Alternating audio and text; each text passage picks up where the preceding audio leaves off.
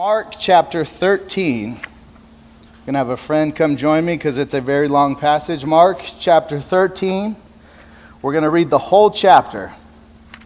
1 through 37. It's page 849 if you're borrowing one of our black Bibles. Page 849. Again, this is Mark chapter 13. Nikki here will be helping me read some of it. Mark chapter 13 says, "And as he came out of the temple, one of his disciples said to him, 'Look, teacher, what wonderful stones and what wonderful buildings.' And Jesus said to him, 'Do you see these great buildings? There will not be left here one stone upon another that will not be thrown down.' And as he sat on the Mount of Olives opposite the temple, Peter and James and John and Andrew asked him privately, 'Tell us, when will these things be, and what will be the sign when all these things are about to be accomplished?' And Jesus began to say to them, 'See that no one leads you astray. Many will come in my name, saying, I am he, and they will lead many astray. And when you hear of wars and rumors of wars, do not be alarmed. This must take place, but the end is not yet. For nation will rise against nation, and kingdom against kingdom. There will be earthquakes in various places. There will be famines. These are but the beginning of the birth pains. But be on your guard, for they will deliver you over to councils, and you will be beaten in synagogues, and you will stand before governors and kings for my sake to bear witness before them. And the gospel must first be proclaimed to all nations. And when they bring you to trial and deliver you over, do not be anxious beforehand what you are to say, but say whatever is given you in that hour, for it is not you who speak, but the Holy Spirit. And brother will deliver brother over to death, and the father his child, and children will rise against parents and have them put to death. And you will be hated by all for my name's sake. But the one who endures to the end will be saved. But when you see the abomination of desolation standing where he ought not to be, let the reader understand. Then let those who are in Judea flee to the mountains. Let the one who is on the housetop not go down, nor enter his house to take anything out. And let the one who is in the field not turn back to take his cloak. And alas for women who are pregnant, and for those who are nursing infants in those days. Pray that it may not happen in winter. For in those days there will be such tribulation as has not been from the beginning of creation that God created until now, and never will be. And if the Lord had not cut short the days, no human being would be saved. But for the sake of the elect, whom he chose, he shortened the days. And then if anyone says to you, 'Look, here is the Christ,' or 'Look, there he is,' do not believe it. For false Christs and false prophets will arise and perform signs and wonders to lead astray, if possible, the elect. But be on guard. I have told you all things beforehand. But in those days, after that tribulation, the sun will be darkened, and the moon will not give its light, and the stars will be falling from heaven, and the powers in heavens will be shaken. And they will see the Son of Man coming in clouds with great power and glory. And then he will send out the angels and gather his elect from the four winds, from the ends of the earth to the ends of heaven." From the fig tree learn its lesson. As soon as its branch becomes tender and puts out its leaves, you know that summer is near. So also, when you see these things taking place, you know that he is near, at the very gates. Truly, I say to you, this generation will not pass away until all these things take place. Heaven and earth will pass away, but my words will not pass away. But concerning that day or that hour, no one knows, not even the angels in heaven, nor the Son, but only the Father. Be on guard, keep awake. For you do not know when the time will come. It is like a man going on a journey when he leaves home and puts his servants in charge, each with his work, and commands the doorkeeper to stay awake. Therefore, stay awake. For you do not know when the master of the house will come, in the evening or at midnight, or when the rooster crows or in the morning, lest he come suddenly and find you asleep. And what I say to you, I say to all, stay awake. What's happening? It's the rapture, Shauna. The rapture. The virtuous have gone to heaven, and the rest of us have been left below. Left below? Where have I heard that before? It's the title of the movie. We were fools, and because we rejected God, tacitly accepting Satan, we must suffer through the apocalypse. Why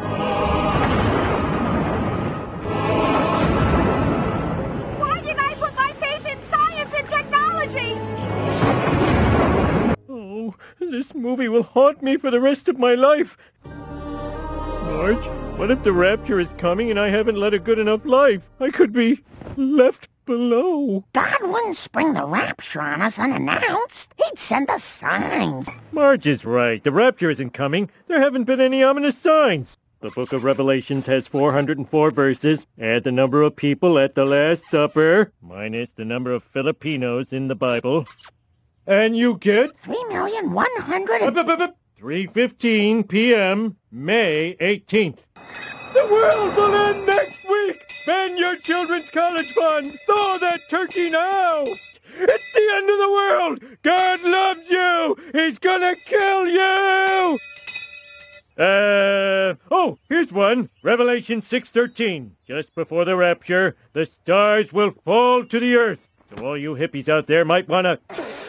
for that one. There you have it, folks. The stars are falling to the earth. Just as you predicted. Okay, guys, get ready. We're just seconds away. Oh, there's gonna be something. 6, 5, 4, I'm so proud of you, homie. 2, 1. Goodbye, stupid Earth! Wait for it. Wait for it. Wait for it. Wait for it. Wait for it. Ha ha! Life goes on. Nothing sets the stage quite like Homer Simpson, right? So we read that long passage, and then you got to see at least how the Simpsons creators think about stuff like this.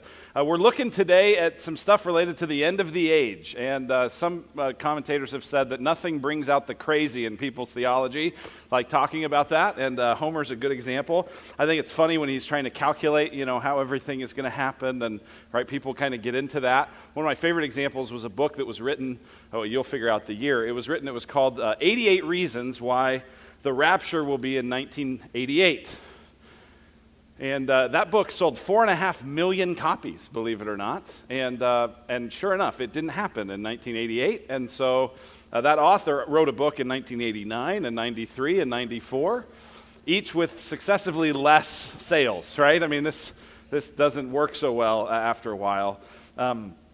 And so what we're going to try to do, we have some fun there with Homer, and it's just a joke and whatever, but we're going to try to just kind of make some sense of this. And it's difficult, right? There's, of all the commentators I read, a number of them had different things that they said, and all of them, accept the fact that there's some real complexity in this, and there's things that are hard to understand. So we should approach our study of a passage like this that's filled with all this prophetic and apocalyptic kind of language. We should approach it with humility. Right? We're not going to maybe understand everything that we could possibly understand, which might make some people go, well, then what's the point? If we can't fully understand everything, should we even study it? And yes, we should. We should study it humbly, but we should study it. Because the way we think about the future impacts the way we live now. Right? If you think that this world is kind of burning up and just ready to be destroyed and you just want your ticket out of here as fast as you can, that's going to lead you to live a certain way. You're probably not going to love your neighbor quite as much because you're just going to say, how fast can I leave this hellhole? If, on the other hand, you believe that God is renewing all things, that when Jesus comes, he will initiate the restoration of this world, then you would begin to live in a way that says, I can actually help begin that now, and I can be part of that now. So how we think about the future impacts how we live now. So this passage of Scripture, this is the longest teaching that Jesus gives us in the whole Gospel of Mark. This is the most he has to say, and it all comes from this question that the disciples ask. And so what I want to do is I want to work through the passage, and then I want to focus in on what the main point is. There is a very clear, you'll see it, a very clear main idea. While there might be confusion about all these other things that we read, there's a very clear main idea, and we're going to try to land there and camp on it, all right? So that's what we're going to try to do. As we look at God's Word, we need God's help, all right? So let's pray together. Father in heaven, I thank you for your Word. Thank you for how you speak to us. Thank you that you do make so much clear. And God, I pray that as we look at this, that we'd be able to understand it, and that we'd be able to have our faith nurtured and fueled, and our hope and our alertness would become even more significant for us because of this. Help us to see and treasure Jesus from this passage, we pray. In his name, amen. Amen.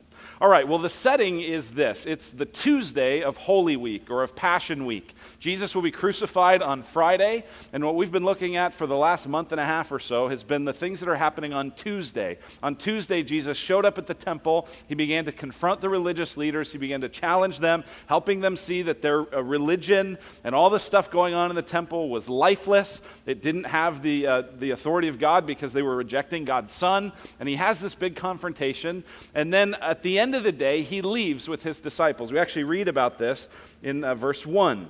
It says in verse 1, and as he came out of the temple. So this is finishing up Tuesday. Next week will finally be to Wednesday, all right? So he's finishing a long day of teaching. He's leaving the temple. And in the first 4 verses, he predicts that this temple that's so beautiful is going to be destroyed. Look at this, verse 1. As he came out of the temple, one of his disciples said to him, "Look, teacher, what wonderful stones and what wonderful buildings." This temple was spectacular. It was beautiful. It was big. It was impressive. And so they're leaving this temple that Jesus has basically condemned significantly, saying this place that's supposed to be a house of prayer has become a den of thieves. They're leaving it, and the disciples go, "Jesus, look at this. This is amazing. Look at those stones. Look at that. They're spectacular." Let me just remind you what this might have looked like. I showed you this a month or so back, but it's worth seeing again. Here's a comparison that shows you the difference in size between the temple, Herod's temple of Jesus' day, and Solomon's temple. That's what King Solomon had built, which was splendid and amazing. People came from all over the world to see Solomon's temple, and you see it's dwarfed by Herod's temple. And that temple itself is actually then on an even bigger Temple Mount, which is much bigger than a football field, absolutely enormous. And so it had these big, wonderful stones, wonderful buildings. Archaeologists have found some of these stones, and think about this. Some of the stones they found have been this big, 42 feet long, 11 feet high, 14 feet deep, and weighing over 1 million pounds. One stone. Right? So when they say, "Teacher, what wonderful stones, what wonderful buildings," they're not kidding. Right? They found columns, these sort of columns that are so big that you need 3 grown men to sort of wrap their arms around it, touching, in order to be able to get all the way around it. Just absolutely enormous. They go, "Jesus, isn't this impressive?" Right? Just like when you see something that's built that's beautiful, you go, "Wow, this is amazing." Jesus says this, verse 2, and Jesus said to him, "Do you see these buildings? There will not be left here one stone upon another that will not be thrown down." "Jesus, isn't this place amazing?" "Jesus, it's all coming down." Whoa. Now that would have blown Jesus' disciples away, for sure, because think about what the temple is. The temple is the place where sacrifices for sin are made. The temple is the place where God's presence dwells. The temple is the place that all nations were to eventually see the glory of God and be drawn to the temple. So for Jesus to say, the temple's going away, it's being destroyed, the stones you're so impressed by are going to be buried in the ground and dug up by archaeologists someday. Whoa. I mean, this just blew their minds. So they leave the temple, they hear this, and I just sort of think they're going, "What? What did he say? Did I hear him right?" And they're just processing this. And they walk kind of outside the temple. There's a valley, and then it goes up into the Mount of Olives, just a few-minute walk away. And they get there, and it says in verse 3, and as he sat on the Mount of Olives opposite the temple, so now he's across the valley, he's looking from this short hill, looking down toward it, Peter and James and John and Andrew, some of Jesus' closest disciples, asked him privately, "Tell us, when will these things be? And what will be the sign when all these things are about to be accomplished?" They're going, "Jesus, you said this back here, but I'm not sure I'm tracking with this. Can you explain this?" Right? And here's why they're so bewildered, and here's why they're asking this question, is because in their minds, the destruction of the temple would mean there had to be a destruction of Jerusalem, which would have to mean this is like Judgment Day. This is end of the world stuff. This is the prophets forever had talked about the great day of the Lord, a day of judgment, a day of reckoning, right? This sort of thing. And so in the disciples' mind, to say the temple's being destroyed is to say the world's being destroyed. The end is near, apocalypse now kind of a thing. And they're going, when is this going to happen? Now, here's the thing. The disciples see the destruction of the temple and Judgment Day, or the kind of last day, they see those as the same thing. They see it as the same event. And what Jesus is going to show us in this passage is that those are actually two separate events. Those are not the same thing. The temple will be destroyed, and that actually happens in the year AD 70. And yet the Judgment Day has not yet come. These are two separate events. Think about it this way. Imagine you're out on a hike, and there's a mountain range in the distance, and you see this big, impressive mountain, and you look and you go, wow, that mountain is amazing. But then when you get up close to that mountain, what you realize is that it's actually two mountains, one behind the other. But it's not until you get close to the first one that you realize, oh, wow, there's actually a second mountain. The disciples saw it as just one mountain, and Jesus is going to go, no, there's two, and there's a gap in between. So here's a little bit of how this passage breaks down, just to understand this. I realize this is a bit more academic, but in order to understand what Jesus is talking about here, I think this is really helpful. So here's kind of an outline of this. And we actually showed you this by the way that Josh and Nikki read the scriptures, right? So verses 1 to 4, Jesus predicts this destruction of the temple. They say, how's this going to happen? And then in verses 5 to 23, that's the first long part that Nikki read, Jesus answers their question. He says, let me tell you about what's going to happen leading up to the fall of this temple. And then in verses 24 to 27, that's what Josh then read, Jesus is going to say, now let me show you the second mountain. Let me show you what's really going to happen in the future day of the Lord. And then he goes back, and he talks again about the temple in verses 28 to 31, and then he goes back to the second mountain, and he talks again about his second coming. So that's a little bit of kind of the structure of what's going on. You go, well, how do you know that? There's some things in the language that we'll point out. You can see them in your English Bible that will help you make sense of this. All right, so we're just going to talk through this, make sure we understand what's going on, and then we'll land on a main point. All right, so they say, verse 4, tell us, when will these things be? And what will be the sign when all these things are about to be accomplished? When they say these things, what do they mean? They mean the destruction of the temple. That's what Jesus had just been talking about. When will this happen? Now, these things, all these things, those phrases are going to be important later. So remember them or mark them if you mark in your Bible, whatever you want to do there. When will these things happen? And Jesus began to say to them, verse 5, see that no one leads you astray. That word see is the same word used in verse 9 and verse 23. Be on guard. Pay attention. Watch out. Be careful. See, what do you need to watch out for? What do you need to be careful for? See that no one leads you astray. Right? They had asked Jesus, what are the signs going to be? What are going to be the indications that all this is going to happen? And Jesus says, watch out that you don't get led astray by what you think are the signs. He says, verse 6, many will come in my name, saying, I am he, and they will lead many astray. And when you hear of wars and rumors of wars, do not be alarmed. This must take place, but the end is not yet. For nation will rise against nation, and kingdom against kingdom. There will be earthquakes in various places. There will be famines. These are but the beginning of the birth pains. Here's what Jesus is saying. Jesus is saying, guys, you're looking for a sign, and all the things that you will think are signs aren't signs. You'll hear of wars and rumors of wars and earthquakes and natural disasters and people saying they're coming in my name. Those aren't signs. They're not anything. That's just life in a fallen world. They're the beginning of the birth pains. That's it. Right? I've got a friend who was telling me about when his youngest child was born. He was in the room there with his wife, and every time she'd get a big contraction and push, he'd go, way to go, honey. That's it. That's the last one. Just push. One more. Just one more. And then another would come and he'd go, that's the last one more, come on. You know, and after about 5 or 6 times of this, the nurse was like, stop it. You're going to discourage her. That's not the last one. You'll know when the baby's here. Until then, be quiet. It's just the birth pains. It's the normal process. That's what Jesus is saying.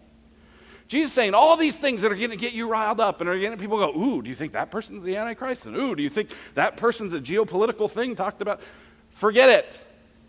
That's just life. That's the beginning. You'll know when the baby's here. You'll know when it happens. Verse 9, again, but be on guard.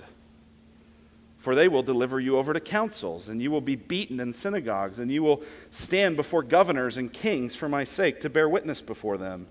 And the gospel must first be proclaimed to all nations. By the way, everything he's talking about here is what we read in the book of Acts. Right? The persecution rises against the church. Because of that persecution, believers are dispersed all over the world to all different nations. They're preaching the gospel. Verse 11, and when they bring you to trial and deliver you over, do not be anxious beforehand what you're about to say, but say whatever is given to you in that hour, for it's not you who speak, but the Holy Spirit. And then he says family's going to betray you. There's going to be brother against brother and father against kid and all these sorts of things. Verse 13, and you will be hated by all for my name's sake, but the one who endures to the end will be saved. Through all this, Jesus is saying the things that look like signs aren't signs. They're just birth pains, and you'll know when the baby's here. Now, it doesn't mean they're easy. It's going to take a great deal of endurance when your family's betraying you and you're standing before a government that's hostile to you, all things that these very disciples had to do. But he says, be on guard, stand firm, don't let it freak you out. This is part of normal life. Okay, well, when's the baby coming? Well, that's what he says next in verse 14. Verse 14 says this, but when you see the abomination of desolation standing where he ought not to be, then Mark adds this little editorial comment, let the reader understand, then let those who are in Judea flee to the mountains. What's he saying here? Right up to this whole point, he said, when you see this, it's nothing. When you see this, it's nothing. When this happens, it's nothing.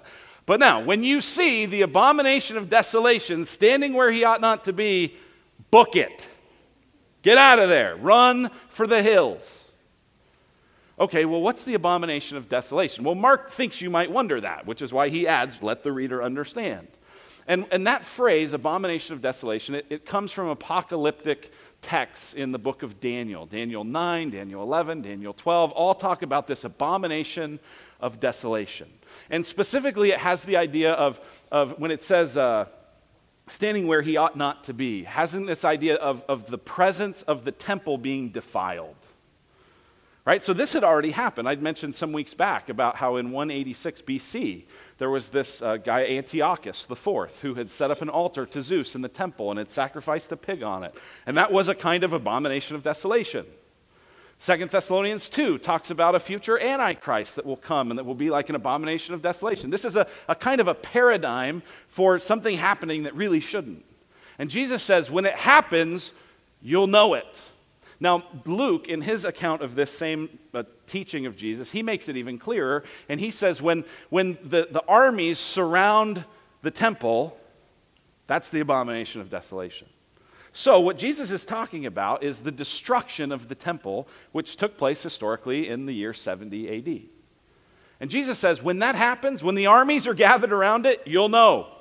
Won't be any question. When the temple is being threatened to be torn down and destroyed, run. He says, get out of there. He says, pray that it's not winter. Pray that you're not pregnant. Do whatever you can, get out of there. And yet, even in the midst of all that tribulation, right, and it'll be serious, verse 19, for in those days there will be such tribulation as has not been from the beginning of creation. But God's gracious still, even in the midst of that. And it says in verse 20, and if the Lord had not cut short the days, no human being would be saved. But for the sake of the elect whom he chose, he shortened the days. And then if anyone says to you, right, he goes back and says, there's more stuff that's going to happen, but it's the abomination of desolation. When that happens, when the temple's being destroyed, out of here, book it. Then he says, verse 23, but be on guard. I've told you all things beforehand. He said that before, right? Be on guard, be on guard, be on guard. That's what he's saying. The things you think are signs aren't signs. You'll know it when the baby's here. So the temple's destroyed in AD 70. We might want to just pause right there, though, and ask, how could God let that happen? I mean, if the temple is the place that the nations were to come to, and if the temple is the place that the sacrifices were to be offered, and if the temple is the place where the presence of God is, Surely it's significant that God would let this happen, right? God is in charge of history. He establishes kings and he tears them down. So God allows this to happen. Why? Why? It's a historic statement that the temple is no longer necessary because the temple has been fulfilled by Jesus. Jesus is the ultimate sacrifice who can finally and totally do away with sin. Jesus is the one who invites us into the presence of God because of that sacrifice. It says, we'll read this, that when Jesus was crucified, the temple of the curtain was torn in two. The place that signified God's presence was now open. And Jesus is the one to whom people from every tongue and tribe and people and nation will gather and will come around him. Jesus is the true sacrifice. Jesus is the true temple. And it's God's way of saying, we don't need that anymore. And after AD 70, that temple has never been rebuilt and does not need to be rebuilt because Jesus is the true temple. But be on guard. Pay attention. Stay awake. So that's all looking at the first mountain. That's looking at these things that they'd been asking about. When's this destruction going to happen? And now Jesus says, but listen, there's another mountain that you maybe don't see, and it's coming after that. So look at verse 24. Verse 24, it says, but in those days, after that tribulation, the sun will be darkened, and the moon will not give its light. The stars will be falling from heaven. The stars will be falling from heaven, and the powers in the heavens will be shaken. Jesus says, notice verse 24, but in those days, right? They had been asking about these things. That's the fall of Jerusalem. What about these things? And Jesus then says, look at those days. After that tribulation, something's going to happen afterwards. He doesn't say how long. He doesn't say how close together these mountains are, but he says, listen, you just think there's one mountain, there's actually two. And someday, in those days, in the future, beyond 70 AD, there's going to be some cataclysmic things, cosmic things that are happening. And here's the pinnacle of it, verse 26.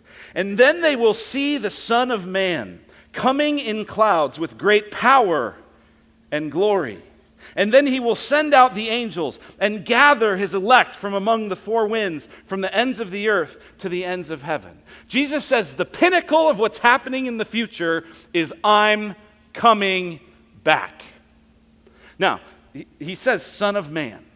Jesus often referred to himself as the Son of Man, right? And Jesus didn't do that only to signify that he really is truly human. He also says it because the Bible uses that language, Son of Man, to talk about this eternal king. Let me show you an example of it. And this is actually what Jesus is referring to right here, I think, very clearly, in the book of Daniel. Daniel chapter 7, again, talking about this future day of the Lord, says this. I saw in the night visions, and behold, with the clouds of heaven there came one like a son of man. And he came to the Ancient of Days and was presented before him. And to him was given dominion and glory and a kingdom that all peoples, nations, and languages should serve him. His dominion is an everlasting dominion which shall not pass away, and his kingdom one that shall not be destroyed. And Jesus says, in a future day, the Son of Man, the eternal King, is coming back. And he is going to invite and gather people from all tribes and nations and tongues to gather around and to worship him as king. That's what Jesus is saying. Now, here's what makes this especially amazing in the book of Mark. 3 times up to this point, Jesus has predicted not that he'd be a glorious king, but that he'd be a suffering servant. 3 times Jesus has said, I'm going to be betrayed. I'm going to be beaten, I'm going to be mocked, and I'm going to be killed. I'm going to suffer. And the disciples never understood that. And yet you have this Jesus saying, I'm going to suffer and die, and I'm the eternal king who's going to reign forever. This is one of my favorite things about Jesus Christ. In Jesus you have this diverse combination, and the Bible calls him both lion and lamb. Jesus is the lamb the Lamb of God who takes away the sin of the world, the one who is sacrificed, who gives up his life so that his blood can be poured out to cover the sin of you and me. He's the Lamb of God. And yet he's also the Lion of Judah, the eternal King, who isn't just dead, but who is risen and who's ascended and who's coming. He is the Lion and he's the Lamb. And this is the one who's coming back. Look again, the Son of Man coming in the clouds with great power and glory. Jesus will come personally. You will see him. And Jesus will come powerfully with great glory. This is the good news of this passage. Jesus, listen, if you're a follower of Christ and you trust in him as the Lamb of God who takes away your sin, he's the Lion who is coming back for you. That's the good news of this. I love what James Edwards, he's a commentator on this. He says this preview of the future ought not lure us to calculate when Christ will return, nor to fear what will happen, but to know that he will come to claim his own. His coming is his promise, and the gathering of believers to him is our hope. That's our hope. We don't need to worry about, is this happening, and is that nation, and this person. Jesus is coming back. That's the hope. That's what we rest in. That's what we get excited about. He says, verse 27, he'll gather his elect from the four winds, from the ends of the earth to the ends of the heaven. And then he goes back in verse 28 to these things, back to talking about the fall of Jerusalem. He says this, from the fig tree learn its lesson. As soon as its branch becomes tender and puts out its leaves, you know that summer is near. Now, you and I don't know much about fig leaves, right? And fig trees probably, but everyone here would have known late spring is the time when these fig trees really start to plump up. And when you see that happening, you're going, ooh, summer's coming. Right? It's like for us when you know, oh, the heat's going to break. Like, yes, it's coming. Right? You pay attention to that. And Jesus says, see also when you see these things, right? Here he's referring back to verse 4, these things. When you see these things, when you see the fall of this temple take place, you know that he's near at the very gates. Truly I say to you, this generation will not pass away until all these things take place. Heaven and earth will pass away, but my words will not pass away. Jesus says this fall of this temple that you can't even begin to imagine, it will happen in your lifetime. Book it. Plan on it. It's going to happen. And then he comes back and he talks again. Let's look at the second mountain again. But concerning that day, right? And that day, again, that's language that Mark's readers would have understood for the day of the Lord, the future day. Not these things back here, but that day to come. But concerning that day or that hour, no one knows, not even the angels in heaven, nor the Son, but only the Father. Whoa, whoa, whoa, whoa, whoa. Did you hear what Jesus just said? Concerning the day of the Lord, the second coming, the end of the age, whatever you want to call it, judgment day, no one knows when it's coming, not even me, Jesus says. I don't get that.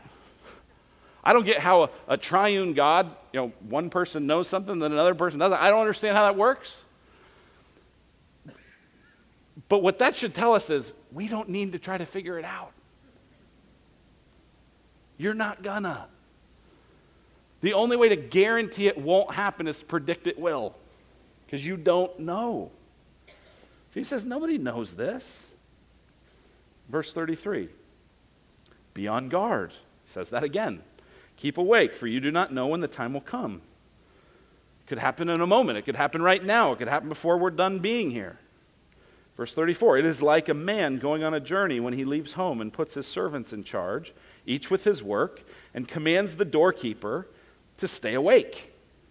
Jesus used this illustration of a doorkeeper, right? I've never lived in like a big high-rise apartment or something like that, but you watch on TV, and in New York City, there's these apartment buildings that have doorkeepers there, and these doorkeepers, their only job in the night is what?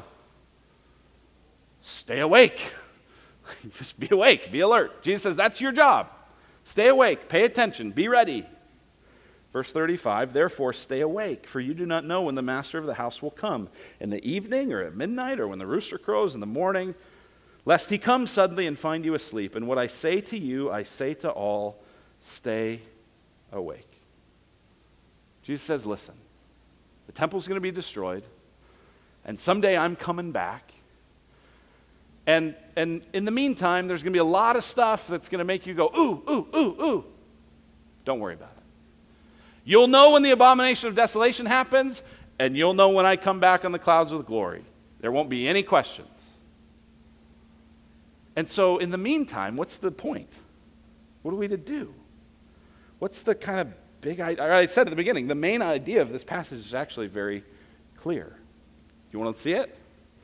All right, go back to verse 5. I want to just list through a bunch of verses, see if we can piece together what is the main point of this passage. This is one of the reasons, by the way, why we're studying it all as one big chunk rather than breaking it up, because I think you might miss it if you don't see it this way.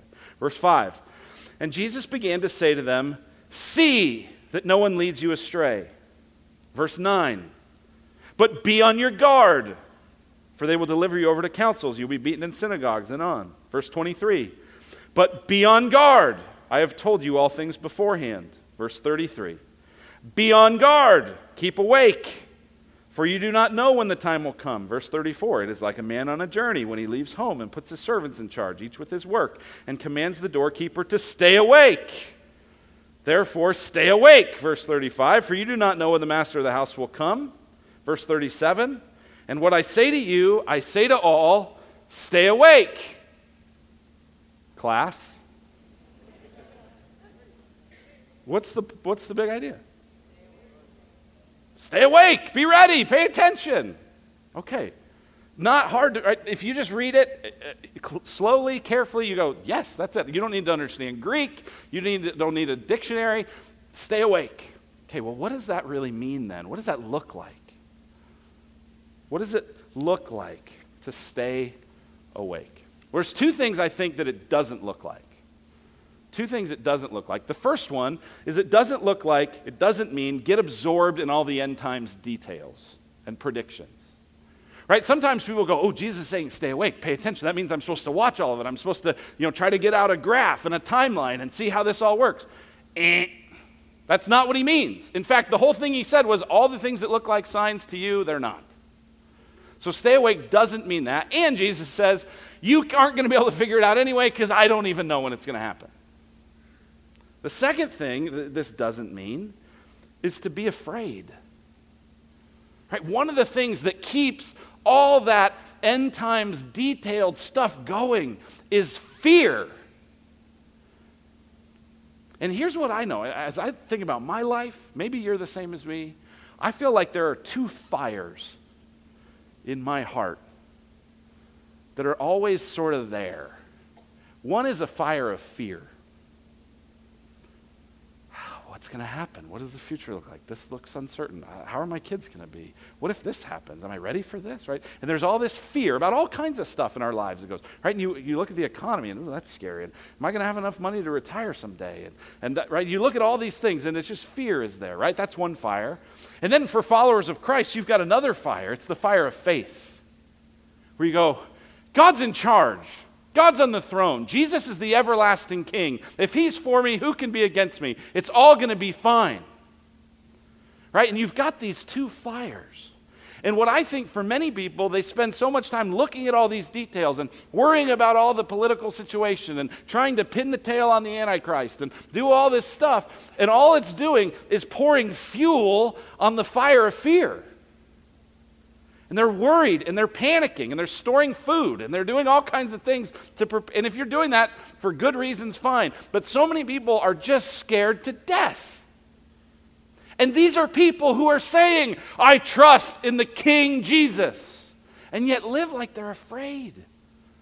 And so I need to do whatever I can to pour water on the fire of fear and to fuel the fire of faith, to remind myself of the gospel, to remind myself of the promises of God. If I have to turn off the news, if I have to unsubscribe from that prophetic teacher, if I need to do these things, I need to turn it off. Stop feeding that fear. That's not staying awake. What is staying awake? What does it mean? Well, two things. First, and this seems like the biggest deal, is be faithful now. Be faithful now. Don't let your worrying about the future keep you from being faithful now, because you're going to face persecution. You're going to face trouble. Are you ready? Are you going to be able to endure? Or are you going to crumble under it because you're so afraid? Be faithful now.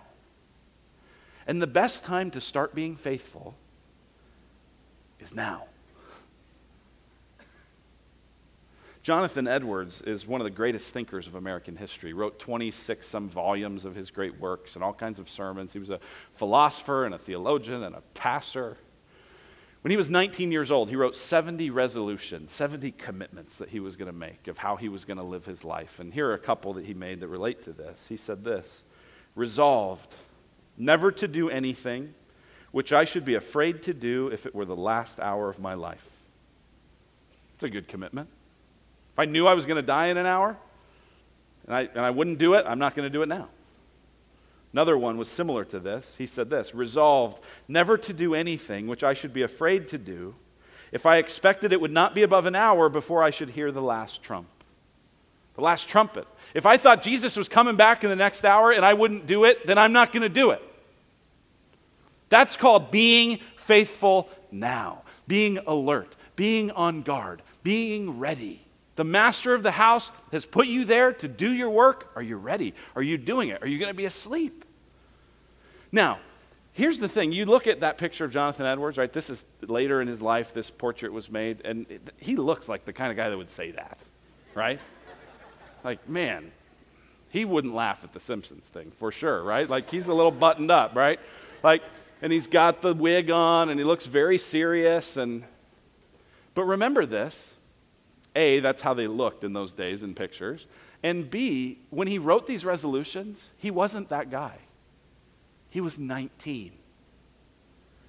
There's a sense in which when he wrote those resolutions, Jonathan Edwards was not yet Jonathan Edwards. He was a 19-year-old kid saying, I want to honor God. I want to be faithful now. Maybe he looked like this. I don't know.